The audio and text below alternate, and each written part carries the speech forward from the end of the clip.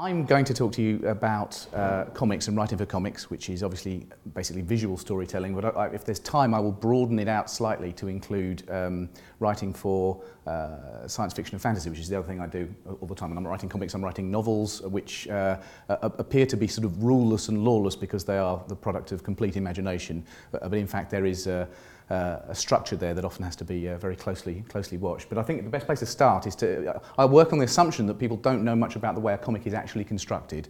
I've got some examples of stuff to show you how the physical thing works. I started in the comics industry straight out of Teddy Hall in '87 as an editorial trainee, and I got the job simply because when I was a kid I used to like drawing pictures and telling stories. And when I was first introduced to Marvel Comics in 2000 AD stuff, I realised there was an opportunity to do both of those things at the same time, that's how I filled many of my childhood years, drawing my own comics and writing my own comics. And I sort of stopped drawing them when I couldn't draw them fast enough to tell the stories that I wanted to tell. And when I was here, I edited the Al Arian and drew cartoons for it, and somebody said to me the fateful words, "You should get a job in comics." And I went, "Can you do that?" Because it didn't occur to me that was actually something that people actually did properly, very naive. So I wrote to Marvel in London, Marvel UK, who at that point were very much a franchise house. They reprinted the American superhero comics, but they also originated franchise and licensed products. And I wrote to them asking if there was a job, and didn't realise that they were actually advertising jobs at the time and thought I was applying. So I was invited in for an interview and discovered that I wasn't the only one. Anyway, I was Egon Spengler on the Real Ghostbusters for about 2 years. As a result of that, I wrote the column there, and I learnt how to put comics together at the very tail end of that being a physical task as opposed to a task that was done on desktops. It was Marvel was right in the last of the traditional eras of stuff. So some of the artwork, I'll show you some artwork in a second. These days everything is done on computers, almost everything is done on computers, but it is lovely to see the physical evidence of the way pages come together and how the different layers fit together. And because I worked for a company then that was dealing with Ghostbusters and Care Bears and Thomas the Tank Engine and Thundercats and everything like that. They were all very prescribed licenses, which is an extraordinarily good learning process for what I've done later on, because everything came with a style guide. You had to work to an IP to structure what you did, and you couldn't break the toys. You had to put the toys back in the box when you finished writing them. And we were encouraged on staff to write stories for various comics in order to better understand how story dynamics work, so we could then better edit the freelance writers that we were going to employ. So the aforementioned titles, Care Bears, My Finest Hour, Thundercats, Transformers, these kind of things were the things I wrote on a daily basis. And I remember after about 6 months I was invited to write the Doctor Who comic strip, and to me that felt like I graduated to something really very exciting indeed. And it was from there that I went freelance and started writing comics full time, because I realised that the writing of them was what I was much more interested in than the editing of them. When you compose a comic, there are two basic ways of doing it. But basically, it starts with the writer. Although it's a very visual medium, it starts with the writer. It's the writer's responsibility to craft the story, which he often needs to present to the editors and the publishers in terms of for approvals, to make sure you're doing the right thing. So there'll be a pitch document, which is a basic outline of the story. But in terms of transferring my story idea to an artist and working with an artist, I will write a script. He says, let's grab all these. A comic book script in its simplest form looks very much like a screenplay. In fact, when I write these days, I use a program called Final Draft, which is a screenplay software. The only difference between that and a comic strip and a screenplay is, of course, that it is not one fluid scene runs through, but that I actually literally break the script down into the panel by panel components of a comic book page.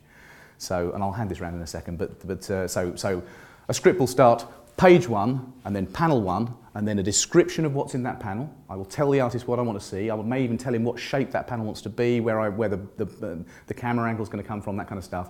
And then beneath that there will be whatever dialogue goes in that panel, and then it will be panel 2 and so on. You work your way through there. And that goes to the artist, and the artist essentially translates that into a visual form, and the dialogue that I've written in my script then gets applied to the artwork in terms of lettering. Sounds easy, but of course it's open to all sorts of wonderful interpretations because you're working as a part of a team.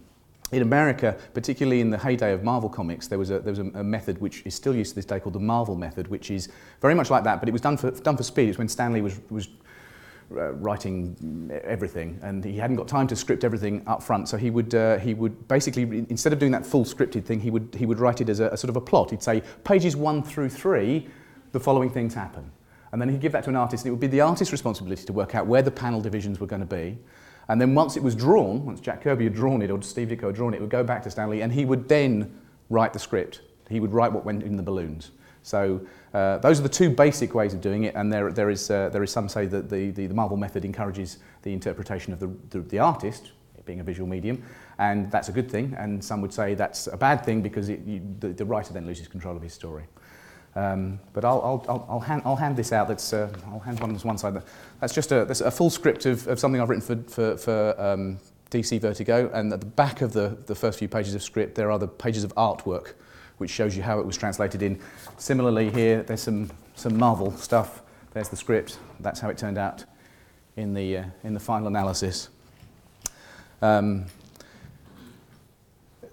When you're working on a script, you often don't know the artist that you're going to be working with. And in fact, the first thing you ever know about it is when you see the finished product. But if you're lucky enough to work on something regularly, or you're part of a created team, you can tailor your script very much to suit the needs and specific talents of the artist. So if he's really good at figure work, or he's really good at fight choreography or something like that, then you put more of that in. Or if he likes long panel descriptions where all the detail is there, you'll give him that. If he's the sort of person who will ignore most instruction, then there's no point putting it in, and you'll leave it up to him to do things. The important things, though, and these are the things that I learned right at the beginning when I was working at Marvel UK, and I was working on these very, very simple junior licensed products like, let's say, Thundercats and Ghostbusters and that kind of thing, is there are sort of basic, very simple basic rules for comics that you don't have to stick to all the time, but if you can remember them, they help. It helps to know a rule before you break it, I think, is the simplest way of putting it. So those rules are very simple things like try not to put more than 5 or 6 panels on a page. And by panels, I mean the individual. Yes, we've all got that, haven't we? Try not to put more than 3 speech balloons in any one panel. Try not to put more than about 9 or 10 words in any one speech balloon. If at all possible, always show people full figure. If you can't answer the question, are they on a skateboard, you've drawn it wrong. That kind of very, very simple. Now, they are overly simplistic because in a junior comic like Ghostbusters, where it was really about brand recognition, those things really mattered. You needed to see the product, and you needed clarity because it was for a younger age group. But once you've learned those basic rules, even if you're writing something much more sophisticated for an older readership, the Deadwoodians there is a Vertigo comic aimed at adults rather than kids. But if you've got those basic principles of storytelling at work in what you're doing, they will see you right anyway, even when you decide to do a 20-panel page for some bizarre reason or whatever, you'll put 18 speech balloons in something, you know you're breaking the rules for a particular reason, and you'll know that, for instance, multiplying the number of panels you have on a page beyond 5 or 6 will make things seem much more intense and fast-paced. A great density of dialogue in one balloon in one panel will make things seem particularly pressurized, or there are all sorts of techniques where you're actually using the visual effect of the density of the page to enhance the atmosphere of the comic, the story you're telling. I'll talk a bit about that again in a minute. Let me show you some actual artwork from the days when artwork was artwork rather than on computers. You'll notice the first thing is that it's quite large. That's the size. So usually scaled up 1.5 or even 2 beyond what it has to be when it's published. Bearing in mind American comic books, British comics, newsstand things, magazine size, we're all familiar with the Beano and the Dandy, that's a standard comic size in the UK. They're usually published weekly, and they're usually anthologies. So 2000 AD, the classic British comic, is an anthology. It's 5 or 6 stories in 5-page weekly instalments.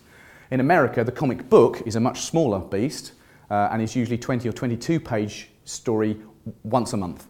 So Spider-Man and Superman is published in that format. So very, very different ways. The American, one of the reasons that a lot of the 2000 AD comic strips aren't well known in America is because the format is alien to an American audience.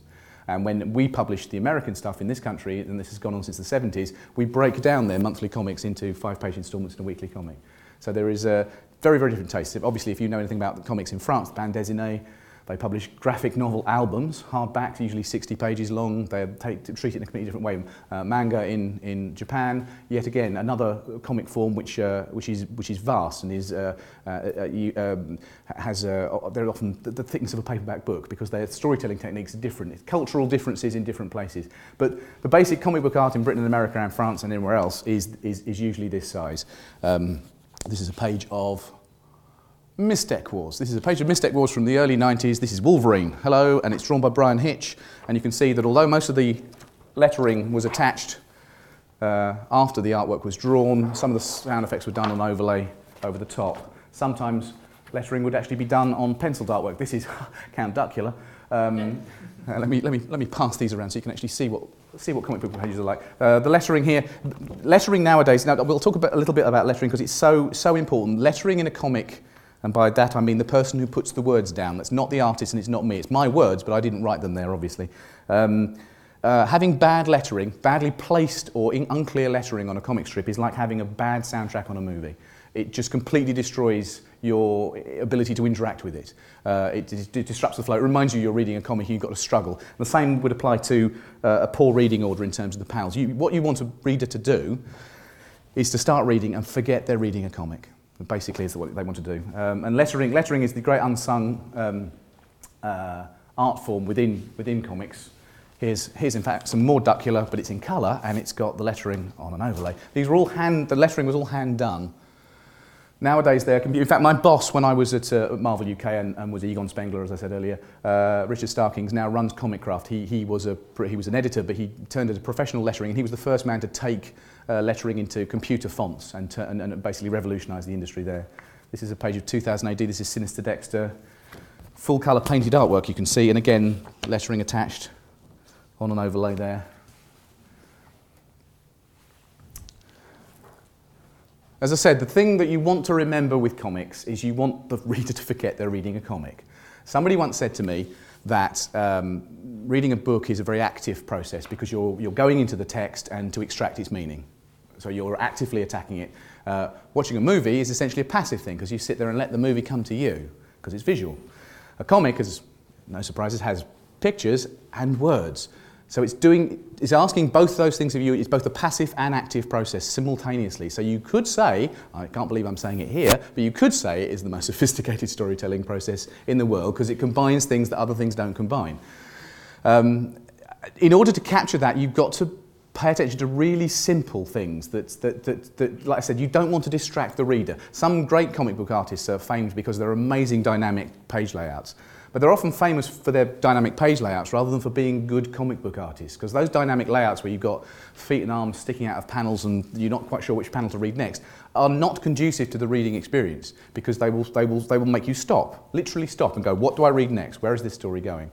I think we forget, particularly in this day and age of dropping comic sales because comics are being edged out by video games, that people need to learn how to read comics in order to understand how to really enjoy them. You need to become comic literate in order to love the panel-by-panel storytelling process and become immersed in it to enjoy it. To me, the great comic book artists are the ones who actually do the least. They keep very simple panel-by-panel schemes. There is never any doubt what's coming next. There's never any doubt what balloon you're reading next. There's never any doubt which person is talking or how do you identify somebody. So there's all sorts of basic techniques that were very, very old school, very sort of 50s and 60s that people don't do enough today, which is, begin a comic, even if it's going to be collected together in a trade paperback form, begin a comic with a beginning, end on a cliffhanger, have a nice arc through the course of the comic, whether it's 5 pages or 20 pages. Always make sure you introduce characters. You always assume that this comic is someone's first comic and they've never read Superman before. Tell them who these people are, explain what's going on, and also try not to trip them up with anything like poor lettering or badly placed lettering and that kind of stuff. And use reading order. And this is the thing where the words and the pictures and the actual movement of the human eye is extraordinarily important. Unlike film, unlike a movie, and this is why it's a different visual medium, you read a comic book page like a page of a book. You read it from left to right. Even though it's a picture or multiple pictures on a page, you read it from left to right. And that's the most useful tool in the writer and artist's arsenal in terms of communicating that story to the reader, because that leads them. The left to right process leads them through the story. It tells them which balloon to read next. It tells them which panel to read next. It tells them where things are happening. So once you've overcome doing simple mistakes, like a single frame of a comic, for instance, can only show one thing.